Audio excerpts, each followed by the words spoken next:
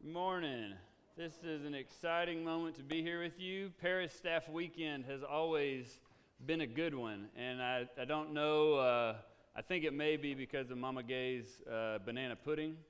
It always is good. I wasn't here to partake in Staff Weekend, but I'm really glad to be with y'all, and we definitely love Jay and Gay and all the Spencers and all that they mean to Camp Deer Run. And I'm excited to start off this morning before our lesson. Well, first, let me say I'm excited because I'm just preaching today, okay? It's not really a Deer Run presentation. I just get to talk to you about God, and I'm super excited about that. But because I know there's a lot of Camp Deer Run crazies out here in the crowd, you really love Camp Deer Run, I'm going to let you guys be the first to see some never before released footage that I just acquired over the last year. That is from before camp even started. It's like while it was being built. And so there's no music or accompaniment or sound or anything. I'll give you some color commentary along the way. It's like 3 minutes, but it's awesome. So before we play, the first thing you're going to see is the guy who founded Camp Deer Run making the bricks that became our cabins.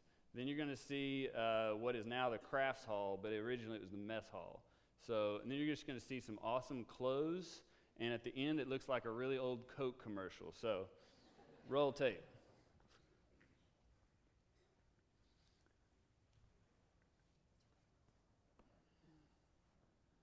So this guy's name is Benny Bristow, and he and his wife Gwen started Camp Deer Run, and there are the bricks.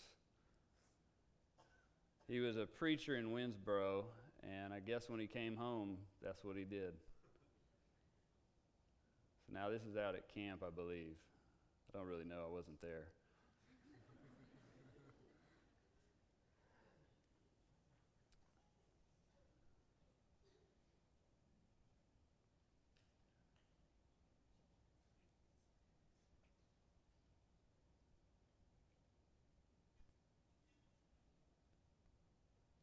Don't worry, it gets better than that. There we go. That is the crafts hall currently.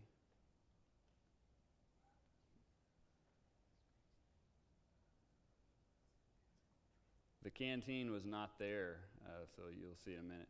That's 2088. That's where you take a right, and our sign is sitting there still. It's going to pan to the left in a second, and you can see 2088 is completely sand. Isn't that cool?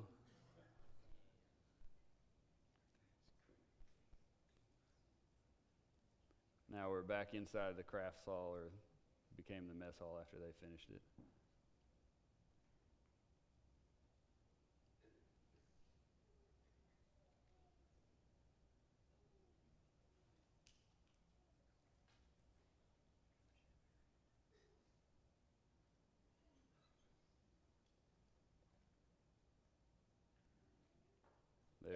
There's the entrance without doors yet.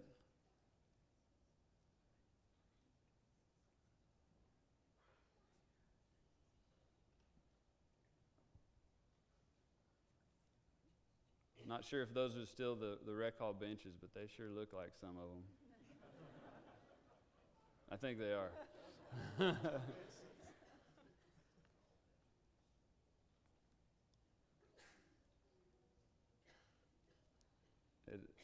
It's strange how flat that looks, but the canteen's not sitting there, or you wouldn't be able to see that.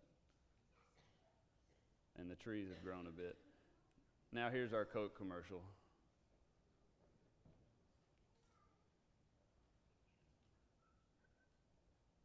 There we go.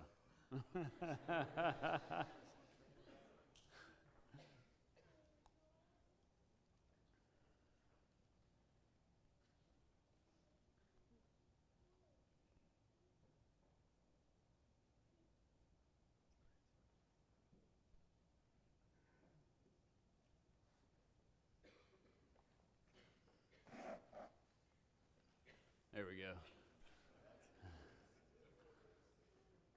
All right. Thank you. So I brought one of the bricks with me today, and I will come back to that at the very end. This does tie into the lesson, but I'll just set it right there. But That is some amazing stuff right there. If you love Deer Run, that was some good stuff. Benny Bristow died like 2 years ago, and I went to his funeral, and just being there kind of connected with that story. And I got to meet his wife and contacted her afterwards and stuff, and ended up getting, I just asked for like some pictures.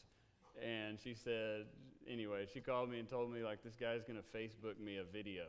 And that was it. And I was like, are you kidding me? That is amazing. So I will come back to that at the very end. It's pretty awesome story. So today I want to start out talking, though, about maybe a weird place to begin, but I want to talk about Satan for just a second. I don't really even like thinking about him because he's evil. But I want to start out and talk about Satan. And I want to talk about a couple of lies that Satan throws our way every day. And he does this in very crafty ways. If you want to go to John chapter 10, you can just kind of keep yourself in John. We'll be there a lot, although we'll move around. But John chapter 10, a very familiar scripture to all of us, but we kind of like the second part of it. We run past this first part. So John chapter 10, verse 10. This is describing Satan. He says, "The thief comes only to steal and kill and destroy." The thief has come only to steal and kill and destroy. Go back a couple pages to John chapter 8, verse 44, and Jesus again is going to talk about Satan and describe him. He says, "You belong to your father the devil, and you want to carry out your father's desires. He was a murderer from the beginning, not holding to the truth, for there is no truth in him. When he lies, he speaks his native language, for he is a liar and the father of lies." So Satan is incredibly evil, and he is all attacking us, trying to pull us away from what God wants us to recognize and have in our hearts about ourselves. And he's doing this in so many different ways. One of the things I love about Camp Deer Run, one of the things I love about seeing that old footage and the heart behind starting this place that it came to be, was that it was to be a refuge, a place away from the world, a place where you could be still in God's creation, where you could be around his people and have fun. And while you're doing that, amazing things happen, because some of the distractions, some of the negative things, thoughts and images and media and all these things, they're lessened, they're away. And because of that, we can hear God's truth a little more clearly. But Satan wants to destroy that truth. And I think for all of us, there's 3 core lies that Satan throws at us in different ways.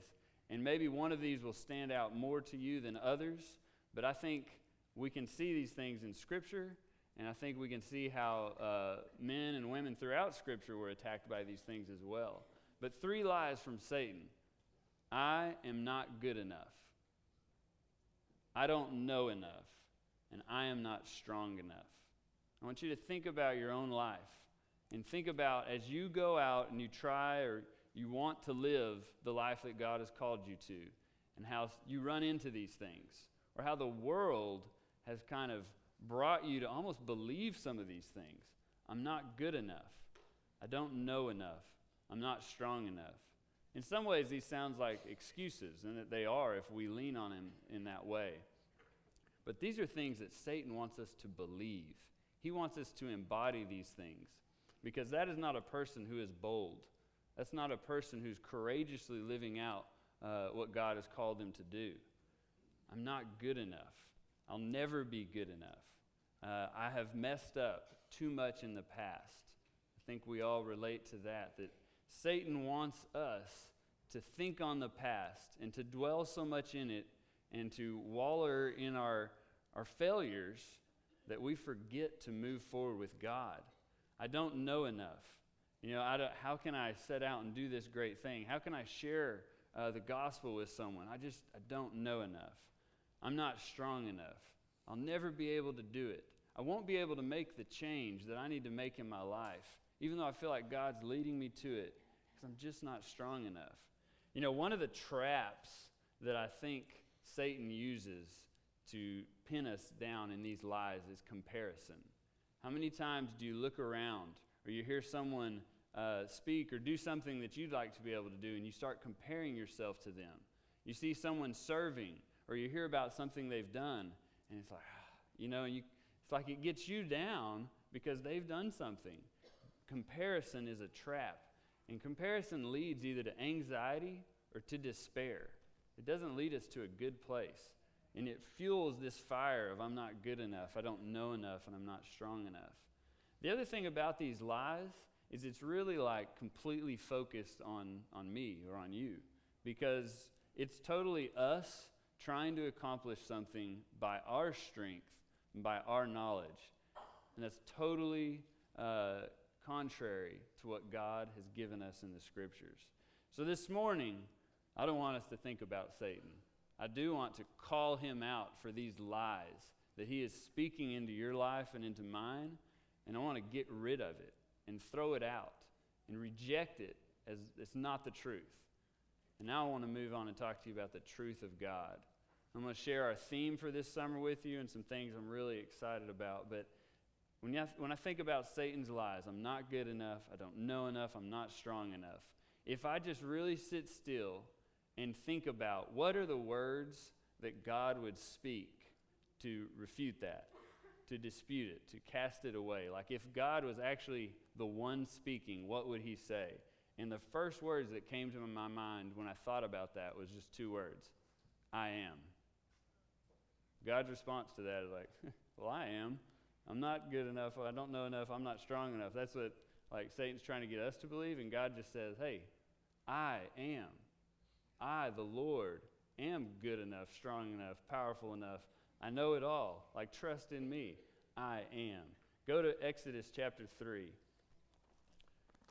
This is one of the stories that just jumped into my head as I was preparing when I thought about someone being called to do something.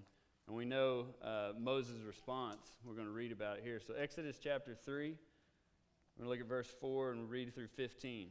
When the Lord saw that he had gone over to look, God called to him from within the bush, Moses, Moses. And Moses said, Here I am.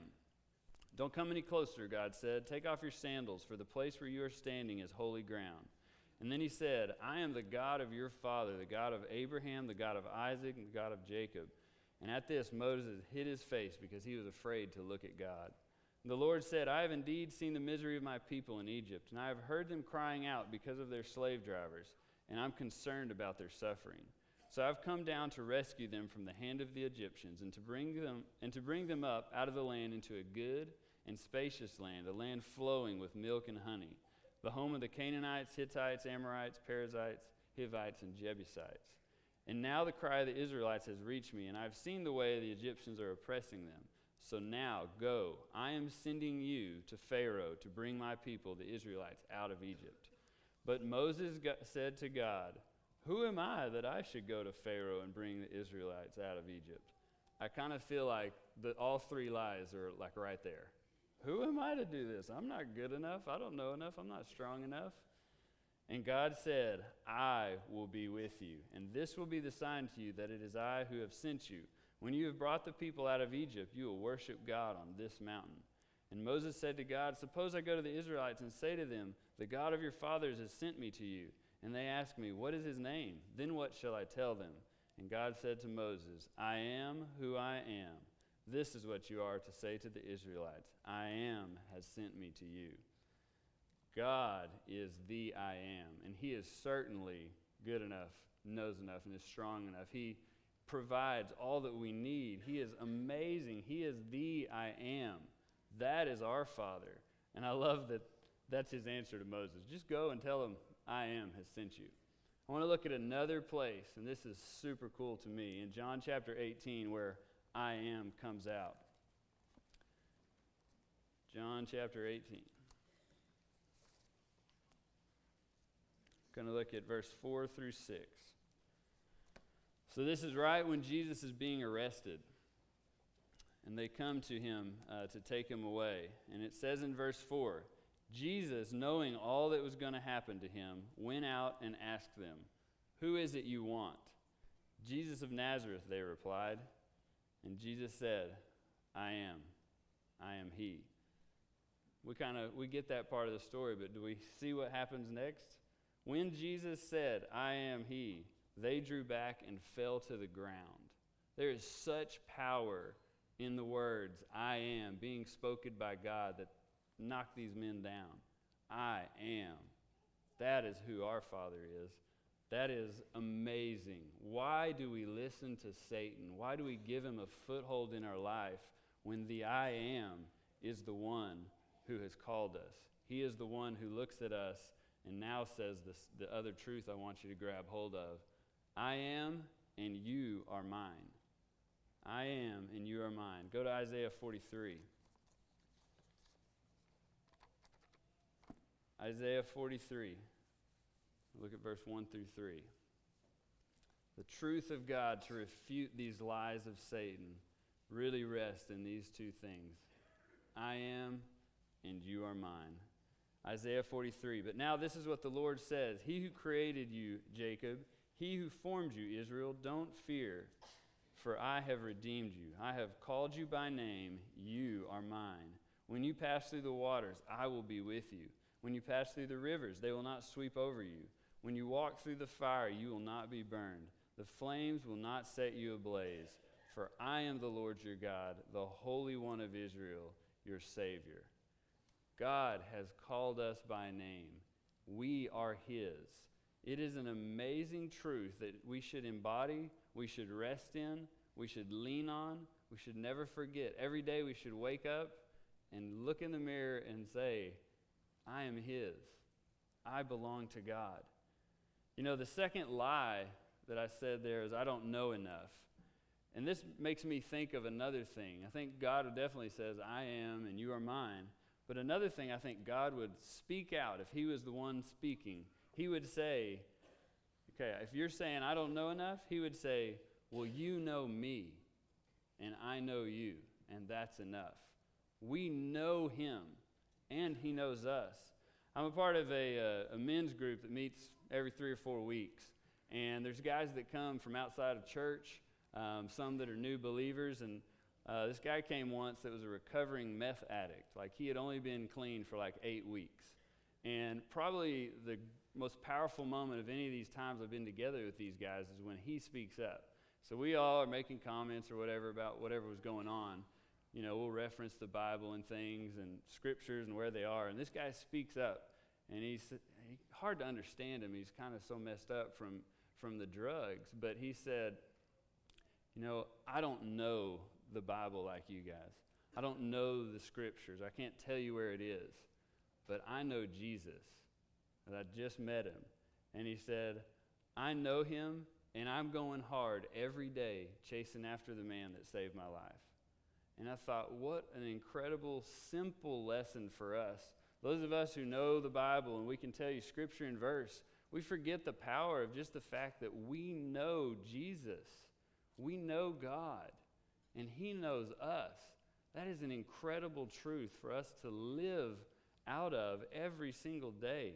So I think God would look at us and say, if you're worried about not knowing enough, you need to rest in the fact that you know me, and I know you. And that last lie, I'm not strong enough. We go out and try to do things in our own strength all the time, and we mess it up. We kind of are like Peter getting out of the boat and walking on water, and we're doing real good for a second, but we're getting further and further out there, and all of a sudden something happens, and we see the wind and the waves, and we're trying to do it in our strength at that point when we start forgetting about Jesus. In 2 Corinthians 12, verse 9, we find an awesome scripture where God tells us in those moments when we're feeling like I'm not strong enough, what we ought to think about. 2 Corinthians 12, verse 9. But he said to me, my grace is sufficient for you, for my power is made perfect in weakness. God's power is made perfect in weakness. We don't have to be strong. We're not intended to be strong. God made us. He gave us this treasure in jars of clay. If you think about a jar of clay, if you drop it, it is going to shatter. It's not strong. It's not this awesome thing. God did it on purpose. We are the ones that he wants his truth to flow through and into this world, and he had a reason for it. And a part of it is because we are weak. We aren't that strong. We do mess up. But his redemptive story is shown through all of that. So what does this have to do with a brick? You know, why do I have this brick up here other than that really cool footage? When I think about Benny Bristow and Gwen Bristow starting Camp Deer Run, and think about like what camp has become today, like it did not happen like that. It's taken 60 years, and it's still growing, and God is still doing amazing things. But I think about his effort, because I know when we think of stories like Camp Deer Run, or like if you know the stories of Steve Meeks coming back and helping save Camp Deer Run from nearly closing down, or any other stories of faith you hear, like sometimes we forget when we're sharing those stories to share the hard side of it, or the sides where we were struggling with doubt or whatever. And I can't imagine how many times Benny Bristow came home from work, a full day's work, and goes back in the backyard to make bricks, and Gwen is inside with like 4 kids going crazy, you know, and just the struggle there may have been there, or the fact that he might have been tired, and he's just making these bricks with this dream, you know. I think about Noah. I feel like it took him like 100 years to build the ark. Like think of the faith, just the simple faith to pick up the hammer and get back out there, not knowing if it's ever going to rain or why God is having me do this. I believe Satan was attacking Noah, and Satan was attacking Benny Bristow just like he does us, just like he did Moses, to say, I'm not good enough, I'm not strong enough, I don't know enough, I can't do this on my own.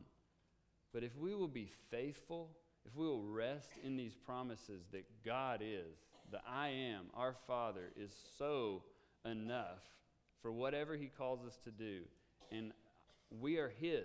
He looks at us and says, you are mine.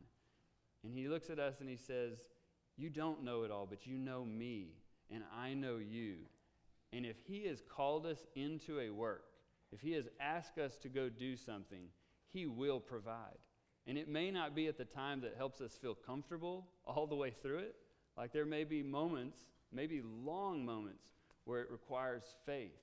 But if we will just continue every single day to go out in the backyard and to make bricks, then God can take that simple, faithful effort and do amazing things with it.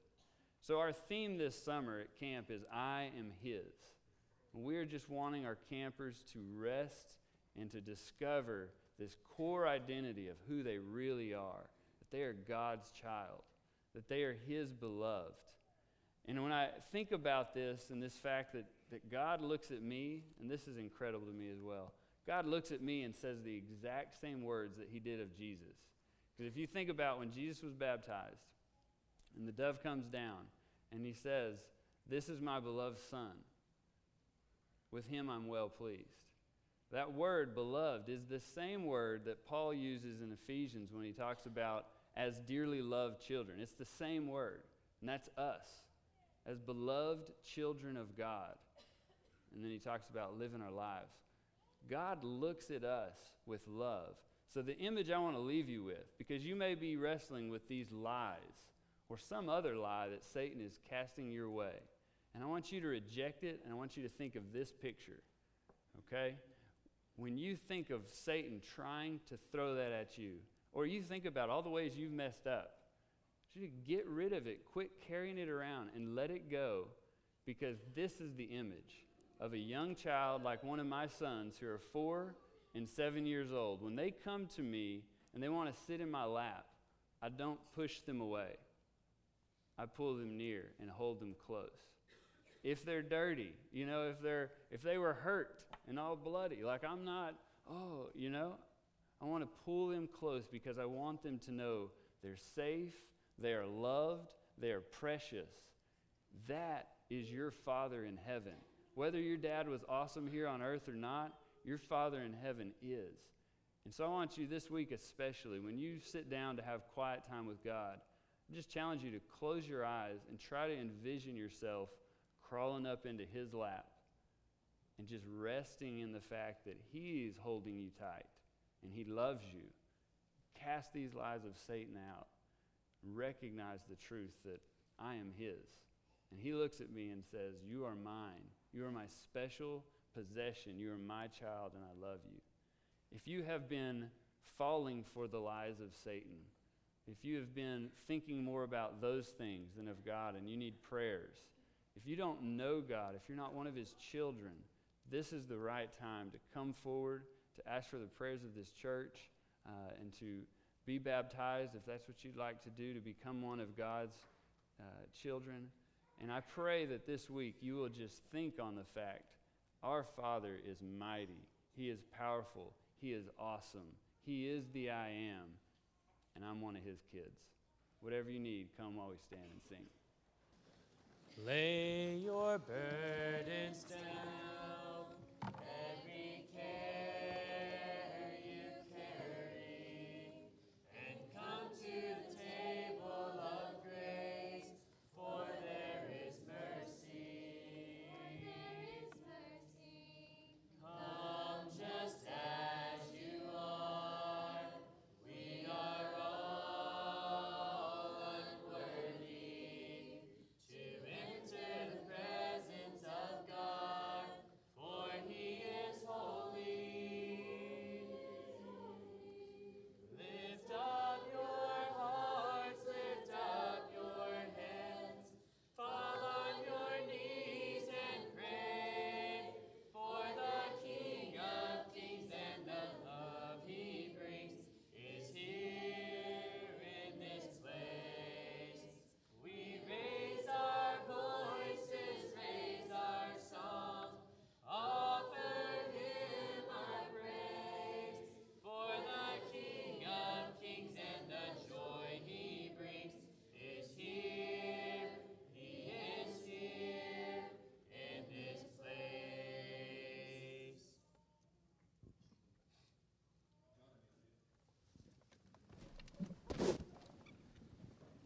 Just real quick, I want to reiterate the survey that's out there. It's important to us because we're wanting to be vulnerable as a church and ask for feedback and see where we are in things. And it's real simple. The survey is mainly questions with 3 options. For instance, this is a for instance, how great is our youth and family minister? A, amazing. B, incredible. C, terrific. So it's not hard. It's not hard. If you need some help, I'll help you with that one. But it is on this part, like where you would say mail to on our bulletin. If you want to type that in your website there, you can type it there, but you will be getting an email, and it's on our Facebook. It is not on our website. We just did not want, there are people out there that just search for surveys on websites and churches and do bad reports, so we're trying to stay away from them. But please do that. The paper copies, I said hard copies, and Jay said we got to say paper copies, are back there as well. And Doug's giving charades, okay? 2 words. First word is keep going. Oh, okay. We need to. Well, we got a few minutes before we do something as well. Doug, do you need like 5? I don't know if he has a puppet skit or what. You never know with Doug. Oh, here we go. Hold on. This is what's going on. This is Maverick.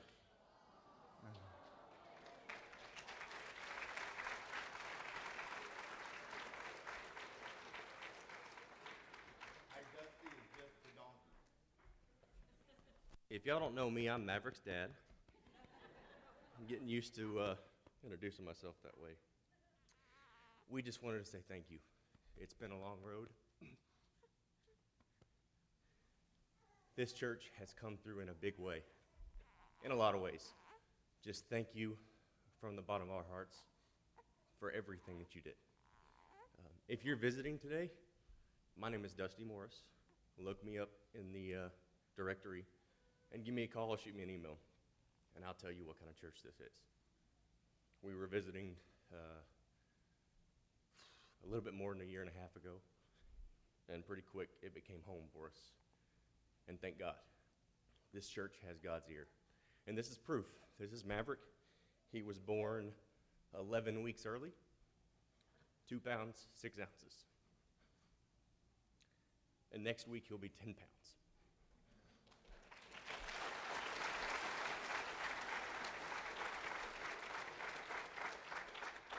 And I took a calculated risk. I wanted to take him out of his car seat because we spent a lot of time planning what outfit he would wear today. And when he threw up on it this morning, we put him in this one. Thank you.